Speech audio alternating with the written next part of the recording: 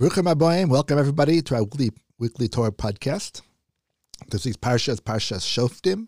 The podcast is dedicated in memory of Herschel ben David, Mr. Harold Pasternak, father of our good friend Michael Pasternak. This week's Torah portion, Parsha Shoftim, we find a very important mitzvah. The pasuk tells us, "Ki satzur el ir yamim rabim lilachem aleh." When you besiege a city for many days in war, lo sashches es eitzel lingoach alav garzen. You should be careful. Don't destroy any tree with an axe. Ki mimeno tochel, because you can eat from it. Voso lo sichos, therefore you should not cut it down. Ki adam eitz hasadeh, because a human being is like a tree of the field. Lavo b'panacha b'matzor, that it come before you in siege. Rak eitz asher teda ki lo eitz amaychalu, only a tree that you know is not a fruit-bearing tree. Of so sashchis v'karata, that type of tree you're allowed to cut down. The Torah is telling us the prohibition of bal tashchis, the prohibition against destroying something which is of benefit. The Torah talks about the example of a fruit tree. A tree that gives forth fruit, you're not allowed to destroy it, wanton destruction. It's even if you need the fruit, even if you need the wood for something, you can't destroy it. Only a tree that's not a fruit-bearing tree is permitted to destroy. And for there, the commentaries point out, the Gemara tells us too, that this is also includes anything which is of benefit, it's prohibited to destroy. And what's interesting, the wording in the pasuk though, ki adam eitz hasadeh, after it tells us, we can understand that by ourselves, why it's inappropriate to destroy something which is of benefit, which could be useful. But why does the Torah add, because a human being is like a tree of the field? And there are many different ways of understanding. Some people explain it as a question. Is a person a field that you should enter the siege before you? But others say it and explain it as a statement. Because a human being is like a tree, and therefore it wouldn't be proper to go ahead and destroy the tree. First of all, we have to understand what exactly is the connection, the comparison between a tree and a human being. And if there is a comparison, why is Torah talking about it over here regarding this prohibition of being destructive, wanton destruction? I think there's an important lesson over here. The commentaries talk about what exactly is the reasoning why it's prohibited to be wasteful, to be destructive. The Al-Shech says, he quotes the Talmud's dictum, that the well that you drank water from, don't throw stones into it. In other words, teaching us the idea of hakaras hatov, expressing a proper appreciation. If you benefited from something, it's not proper to be destructive, to go ahead and to show that you don't care about it at all. You're benefiting from a tree. A tree is giving forth fruit, delicious fruits that are nourishing fruits, and you're going to go ahead and destroy the tree? That shows a lack of gratitude. That's one point. The Sefer Chinuch broadens that idea and says that it means to say everything in the world is a gift from Hashem. Hashem gives us gifts to be able to enjoy. Imagine somebody gives you a gift and you take it and you throw it away. You're right in front of the person's face. You take it and destroy it. It would be cruel almost like that, to do something like that. It's important for us to be able to be appreciative of all the gifts of Hashem in this world. And therefore, it would not be proper for us to go ahead and destroy things in the world that are of benefit, things that Hashem gave us to be able to use, to be able to enjoy. That's the idea behind the concept itself of the prohibition against destroying something. Now, let's understand a little bit the comparison between the tree and the human being. The tree is a piece of wood, primarily, but it's a piece of wood that produces delicious fruits. The tree itself represents potential. It's there in and of itself. It doesn't really represent too much, but what it gives shade. Ultimately it gives wood. It gives us fruits. There's so much that can be gained from the tree. The human being is the same idea too. There's an interesting comment by the Maharal. The reason why the first human being was called Adam, because he was created from the Adamah, from the earth.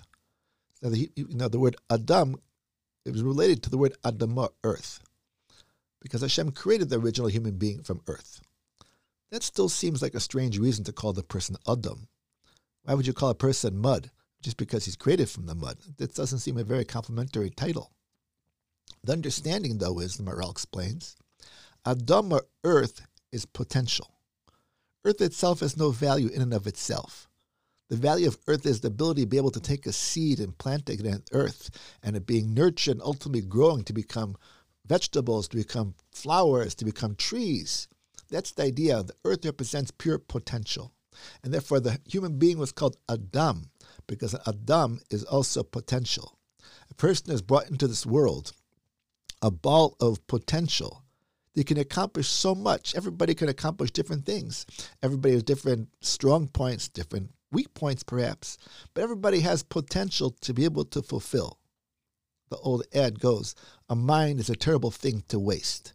The human being is so much potential, so much there to be able to offer, so much to be able to give, to accomplish, to produce.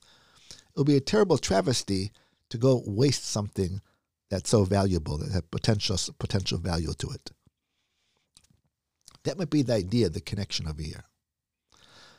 Sometimes we are given mitzvahs in different types of objects in order for us to take a practical lesson and apply them to the human being. I've often repeated over the story about covering the challahs. I think I mentioned it on a podcast once, that one of the reasons why the challahs are covered by the table is in order to spare the embarrassment, so to say, of the challah. Because normally the bracha is made on bread before wine, and since by the Shabbos table we make a bracha on the kiddush, ushering in the Shabbos, ushering in the sanctification of the meal before we make the bracha on the motzi.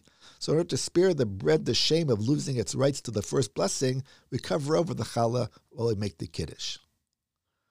Now obviously that seems quite simplistic. What kind of bread ever has embarrassment? What kind of bread has shame?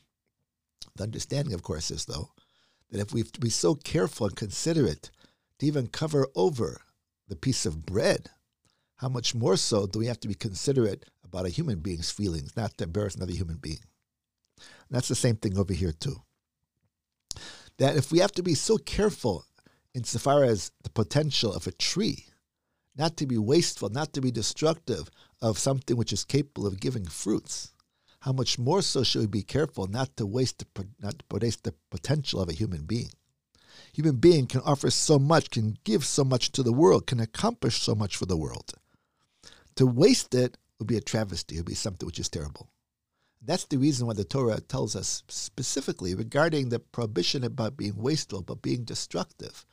Ki Adam eitz hasada, the human being is compared to a tree in some ways. The tree itself is potential, and the human being also represents potential. And just like we can understand why you're not supposed to be destructive and wasteful of a tree, because it's able to produce fruits. You're cutting it, preventing it from being able to continue to give what it has to offer. How much more so should we be careful regarding the human being, not to prevent the human being from being able to achieve, to be able to accomplish, to be able to continue to do what he's able to do, for that matter. As I mentioned last week, this is appropriate before Rosh Hashanah, specifically before Rosh Hashanah, because Rosh Hashanah is a day of judgment, when man is judged for what he accomplished and his past accomplishments, what he used. In other words, the Almighty gave us all tools which are able to be able to use, to be able to fulfill, to be able to work with. And God, the Almighty looks at us over the past year. Did we use the tools properly? The tools that Hashem gave us. Did we use them properly? Did we use them to accomplish what we were able to accomplish? If indeed we could, so then the Almighty says, listen, we have more potential. We can accomplish more. And therefore it's worthwhile giving us more time. But if a person did not use his time properly, he didn't use the tools that the Almighty gave him, the Almighty can say, listen, you're not utilizing your potential. You're being destructive of the gift that I gave you. Why should I bother giving you any future at all? We don't realize that when we waste our time, wasting time literally is destruction. People use an expression, killing time. But it's not just a little cliche. Killing time literally is murder. A person, let's say, imagine a person lives 100 years in this world. 100 years is 36,000 days. 36,500 days. If we break that down further, each day, for that matter, is 24 hours. Each hour is 60 minutes. Each minute is 60 seconds. When a person wastes a moment of time, He's wasting a little piece of life. He's destroying a little piece of life. That moment will never come back again. Take a look at the clock right now. In the second that was just passed, this past second, will never, throughout history or throughout the future, will never be repeated again. It's here, and then it's gone, and it'll never be repeated again. We have a responsibility to utilize every single moment that we possibly can, because every single moment is life. Every single moment is potential. And when we waste that moment, we waste that potential, we're destroying life, we're destroying the potential, we're destroying what we're able to accomplish, then the Almighty says, why bother giving anything more? You're not utilizing it anyway. There's no purpose in the person's existence. We're here to accomplish, we're here to achieve, we're here to fulfill our potential. If we're not going to be using the tools that the Almighty gave us, then why bother giving extra time? This is a tremendous preface and a little bit of an introduction, I believe, to Rosh Hashanah. The prohibition of being wasteful, being of wanton destruction, destroying things about us. It's unfortunate. We see people many times. We don't realize that concept of destructiveness that we do. If it's a matter of wasting time, it's a matter of wasting materials. Every single thing that a person has is a gift. The rabbis learned out from Yaakov, our forefather Jacob. They said that he went back after when he went with his children. He crossed the Jordan River. He crossed back because shachak paki petanim. He forgot little flasks that he wanted to retrieve. The rabbis tell us, we see from over here, that the tzaddikim, the righteous people, chavivin aleim mamonam yosim migufam. Their money is as valuable to us as their lives. And that's why he went back by himself to be able to retrieve a few relatively insignificant cups. That seems strange to understand. Why do they value their money so much? You can understand the idea of their of life, the importance, but listen, it's not worth the time. The answer is because they understand every single object that they own took time. It took time to be able to earn money, to be able to buy, took time to be able to make it, whatever it was. And when you don't take care of it, it shows you don't value that time at all. We don't value the time. You toss it out, you throw it out.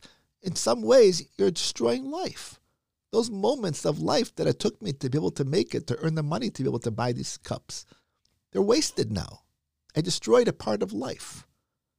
The righteous person is careful to utilize every single moment of life. He wants to make sure no moment of his life, not a second of his life, goes for naught, goes for the waste. That's the way the righteous person views things. And that's the understanding, again, we come into Rosh Hashanah, the importance of appreciating the value of time, appreciate the value of utilizing the tools, the gifts that Hashem gave us. Only when we do that will we be properly prepared for Rosh Hashanah to be able to receive the gift of life that Almighty has waiting for us. We say in the Rosh Hashanah davening that Zachreinu l'chaim, please Hashem, remember us for life. Melech chafetz b'chaim, the King who wants life. Ask, please Hashem, remember us for the kind of life that you want, because we know that you want life. The proof is you gave it to us. You gave it to us a gift of potential to be able to fulfill. You want us. You're encouraging us. You're cheering us on, so to say, to utilize the moments, utilize the time that we have. Please Hashem, remember us for life, that we should be able to utilize that life, utilize the time that you've given us to accomplish and to continue doing what we're able to accomplish. We all merit to be able to have Eksiv v'chasima tov. We should be written and should be sealed for a good, sweet life. Ever think about starting your own podcast? The Maverick Podcasting Network makes creating and running your podcast easy and fun. Visit maverickpodcasting.com to get started today.